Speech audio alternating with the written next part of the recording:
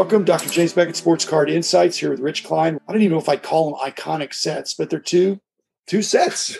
Back when Topps was the only game in town, 76 and 77 Topps were the sets. It wasn't that they were good or bad. They were just the sets. And I collected them, Rich collected them, and they're interesting in their own right, but not anything everybody's going to do backflips on. But thanks, sponsors. Thanks, Topps, especially for putting out and carrying the ball for so many years, but also Panini and Upper Deck, Heritage Auctions, Huggins and Scott Auctions, Mike Stadium Sports Cards, Burbank Sports Cards, ComC.com, and Beckett Media, Beckett Grading, Beckett Authentication. So, Rich, the 76 and 77 Topps, I think everything's in your wheelhouse. But for me, I was a very serious collector in those days, very active.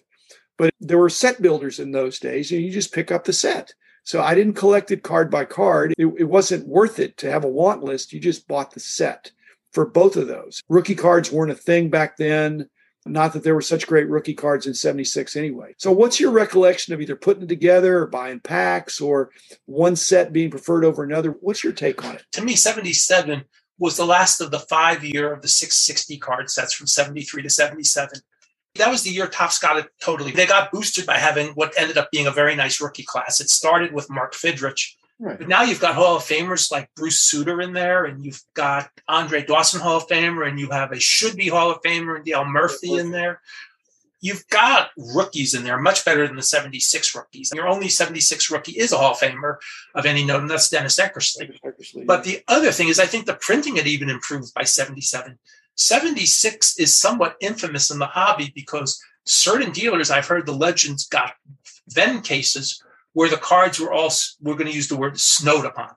Topps had some serious quality control issues with some of the product in 76.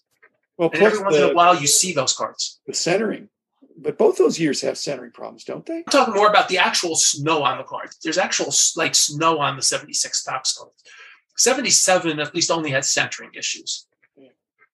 So if you have a choice and somebody says, hey, I've got a 76 set here and I've got a 77 set, they're the same price, you're going to take the 77 every time? I'll take the 77 every time. However, there are fun things in the 76 set. That's not to slag on the 76 set. 76 set has some nice things, like since it was the 100th year of the National League, they have cards 341 to cards 350 of the black and white cards of the all-time greats. Yeah. Where else are you going to get an inexpensive Babe Ruth card or Lou Gehrig card? They're in 73 too, but these are even easier to get. And unlike them, which were all-time leaders, this is an actual card of them. Plus, it's the last card of Hank Aaron. Hank Aaron has 2 cards in 76. He doesn't have any in 77. And I still remember thinking, to me, I was always like, I like career capper. Why was there no 77 Hank Aaron? The people would have loved that card. He didn't play in 77. Right, but he played in 76, and you can do a career capper card. You sure? Topps, for whatever reason, did not do career capper cards. And this is, I know that he was, as you said, he's no longer playing, but you might have been able to sneak those in. To me, it's the same problem as 64 Topps Stan Musial. Put him as card number 50. Get him into the set, honor him, say he retired, and you've got one more year of a great player. Well, you're talking about, like we said, there was a Players Association in those days, but it wasn't as active and as vociferous as it became. But it would seem like that'd be an easy fix to just let him in there, but maybe they didn't. Maybe he's not eligible because he's not on an active roster. Well, I think what I've reading between the lines of people who worked for Topps in their interviews over the years was that they were no longer active and they didn't think the kids wanted those cards. Yeah, who's making those kind of decisions? The kids don't want Hank Aaron. And I was a big kid. You were a big kid in those days. That they'd want him in 76 when he's this all-time home run champ, and he's very recently retired in 77, and they don't want a card of him. I think that's a bad decision. But that logic to absurdum is put a bunch of prospects in there. But that's one of the reasons people like Panini in their baseball offerings is they sprinkle in some veterans and retired and Hall of Famers in with the prospects and younger players. Topps in their flagship now does that with like SP Legend variations, and they're not impossible to get. A lot of times you can get the great players fairly cheaply. But you're right. Another advantage of 76 is it was the last of the 3 1970s Topps traded sets. Oh, right. And that's something 77 doesn't have. The closest thing 77 has, and we've You're done an saying episode. 3 because you're counting 72? I'm counting 72. Okay. I know that's part of the regular set, but I'm counting 72 because those cards say traded on at 751 to 750. And they were the model for the successors. Okay. But what are the serious variations in 76 and 77? I'm not. There really aren't any variations. And I don't even think there are any variations that we notate in the. So a master set is 660 maybe. Yeah. Did you piece it together? I would just buy them in those days because we had a card store, sports. You buy the set or you bought packs? I bought the set for $10, $15. It was just a lot easier. The store was 10 minutes from the house. Just buy the set. In those days, it was better than trying to chase down. I'd stop buying packs by about 74. So if you're sitting there and somebody has a certified unopened pack of 74, a pack of 75, a pack of 76, and a pack of 77, and their 4 guys come up and one guy gets first choice, he's probably going to take 75. Which pack is the last one taken? I have an idea. I think the last one taken is 76. I agree. Because what's the best thing you could get? Again, say with the snow, or I just don't know that there's 77. You've got a shot at a few rookie cards that I think have some condition sensitivity, and 74 even is still a better unit. So 76. You got to pack fresh cards. And in 74, wouldn't it be amazing if you found a pack with a Washington National Leaguer in there? Not that those are super expensive cards, but those cards can't be nearly as prevalent as even the San Diego cards from that era. Well, when you get cards graded, if it's cards from the 70s when quality control wasn't that great, that's why the set registry stuff really takes off, because it's hard to find high-grade cards for some of those years when Topps was the only game in town. I'm digressing for a second. Did you see the lines for PSA and Beckett, even with their extended pricing at the National? I was shocked. Yeah. I was shocked. And I thought, are they paying people to stand in line? Because who's standing in line for none of the options were cheap, Rich. I think the only reasonable option was maybe an authentication of an autograph. Maybe I don't think those were talking about advertising. That the best ad for, hey, this hobby is hot and these companies are in a preferred position for grading.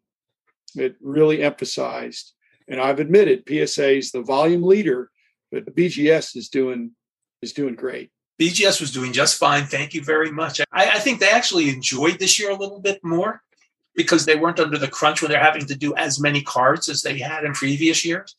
So I think it was a little easier for the graders. They didn't have to farm some graders off to a separate room either. All the graders could be in the same room. It seemed to be organized. When I went back there, it was organized pretty efficiently. More so. Well, they're always pretty efficient. They have the National down pat. They had a little more room. And maybe, I don't know that they did more cards because they raised the price so much, just like PSA. I don't think they did more cards, but they did volume in dollars to make up for, and hopefully that makes for happy customers. But frankly, I'm thinking, how many 76 and 77 Topps did PSA get or BGS get at the National?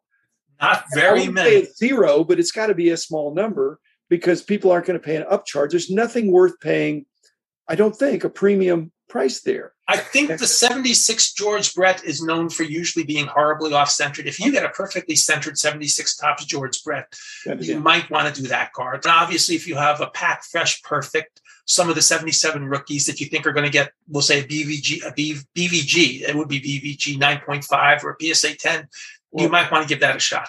I mean, you've got to pre-grade those, and the centering is crucial for those high grades. You could still have sharp corners and great edges and surface, but I look at the cards I have, and they're no longer mint, obviously. The centering is disappointing. I don't see a ton of, and granted, it's 50 cents a card now to send in a card to ComC, but I see fewer 76s and 77s now than I did a few years ago when it was $0.25 a card to send in a card to ComC. Because it's the same principle as you'd say. Why spend 50 cents for a card on a good day you might be lucky to get $5 for? Not even, for what? For a semi-star? Yeah. A team card? I don't know how that works. And in the conceptualization of ComC, if they really have a goal to have all the cards so that they're a one-stop shop, I don't know if that is their goal. But at 50 cents, it's pretty difficult. You've really got to be careful about what you send in, because if it's a little off condition, you may not be able to get 50 cents out of it, even get your money back. That's one of the things about 76, 77. They're not really a set builder's dream, but they're not a set builder's nightmare either. They're also of the era where you might start seeing dealers carrying those cards with them to shows if they do vintage commons, because they're now they're 45 years old. It's not impossible to carry. You can say these cards are now vintage enough. I'll get at least a quarter a piece. It's worth the table space to spend the money. So it wouldn't necessarily be for set builders. It'd be for team set people that are chasing local people. They're the guy in Chicago that wants 1 million Cubs. Does he already have all the 76s and 77s? Probably. I'm sure Bo does. And Bo was another visitor for the Singles Club booth, by the way. Yeah. Hey, did you hear about people getting COVID at the National? So far, I've only heard one case. A guy from Kentucky was one of Steph's friends. Okay, more than one. The problem is when you read the literature, it's how you do contact tracing. You have to contact all the people that were at the National that were in the proximity of that person to get tested or to be careful and to self-quarantine. So it's... And do you know, and I'm going to ask this seriously, do you know if they really got it at the show? They could have gotten on the plane or at the airport. Or the airport, or there were events like you and I went to some dinners where there were 8, 10. 10 was my max. I realized that at the show, I was a little more guarded. I really got to check out this phenomenon of trade night. But getting back to 76 and 77 tops, am I going to bring a 76 or 77 top set to a trade night? No, because that's not what they're looking for. Even though it'd be a nice item, they didn't have factory sets. There's no factory sets those years. Then it's 74 with JCPenney. And then 81 is your next. I don't know what I would bring, but it wouldn't be 76 and 77. Hey, I've got some 76 and 77 tops baseball common. It might be a superstar in a 9 or a 10 grade or something like that. You might bring that to a trade night and, try to catch something if you like, for example, maybe somebody has a Luka card you with. I know we try not to do old for new, but as good as Luka is and as good as he played in the Olympics, that might be something. I will trade a 76 top set for some Luka cards. I might do something like that. I can get another 76 tops set. Rich, are the 76 and 77 top sets and those years in between your 20 or 30 year rule that they're not old enough to be really old, but they're not at the age where the prime collector is thinking that's the set of my childhood that I didn't get. I need to get that. That 76 the fact those cards were so reasonably accessible. They got so even the ones who came back to the hobby got them and got them checked. And they're not having to chase down, as I said, the variations. They're not having to chase down, unless they're really intense condition people, they're not chasing down perfectly centered cards, or they're not looking for 10s unless they're really intense. So I think they're just there, where if you have a showcase with 76 tops at a show, you probably won't get much attention to them. When I look in the dollar boxes, and you know that, and you could see some 84 Donruss in there and stuff like that, but I don't remember seeing 76 and 77 tops in there. They're not there. Would they be a 9 box? Maybe. I don't know. But who's looking for that? I don't think they are. Occasionally you see stuff like that, but not very often. It depends who's building the dollar box and maybe what collection they bought. Nowadays, anybody who buys cards from that era, and they don't put them in the dollar box, they consider them vintage, so they try to sell them separately. I think they're in between with no series or scarcities and no big rookies. If you're buying a collection, it's mainly 76 tops. I don't think you're very excited. You're not very excited. And I grew up in the New York area. Way more excited about football. Yeah. Oh, yeah. Much more excited. Football. Or even basketball, because those are the tall boys. Yeah. Okay. Well, thanks, Rich. It's fun to discuss those sets. I don't think I collected them. I think I just bought the set, put it on the shelf. And I've since gotten rid of those sets. People ask me, can I see your sets? Well, most of my sets I've gotten rid of. They took up a lot of room. And so I don't even have 76 and 77 sets anymore. That's a little bit sad, but I'm trying to have less cards. That's a casualty of that. Anyway, Rich Klein, thanks for the walk down memory lane. Sets we personally remember. They're worthy. So thanks, everybody, for listening. Back again tomorrow with another episode.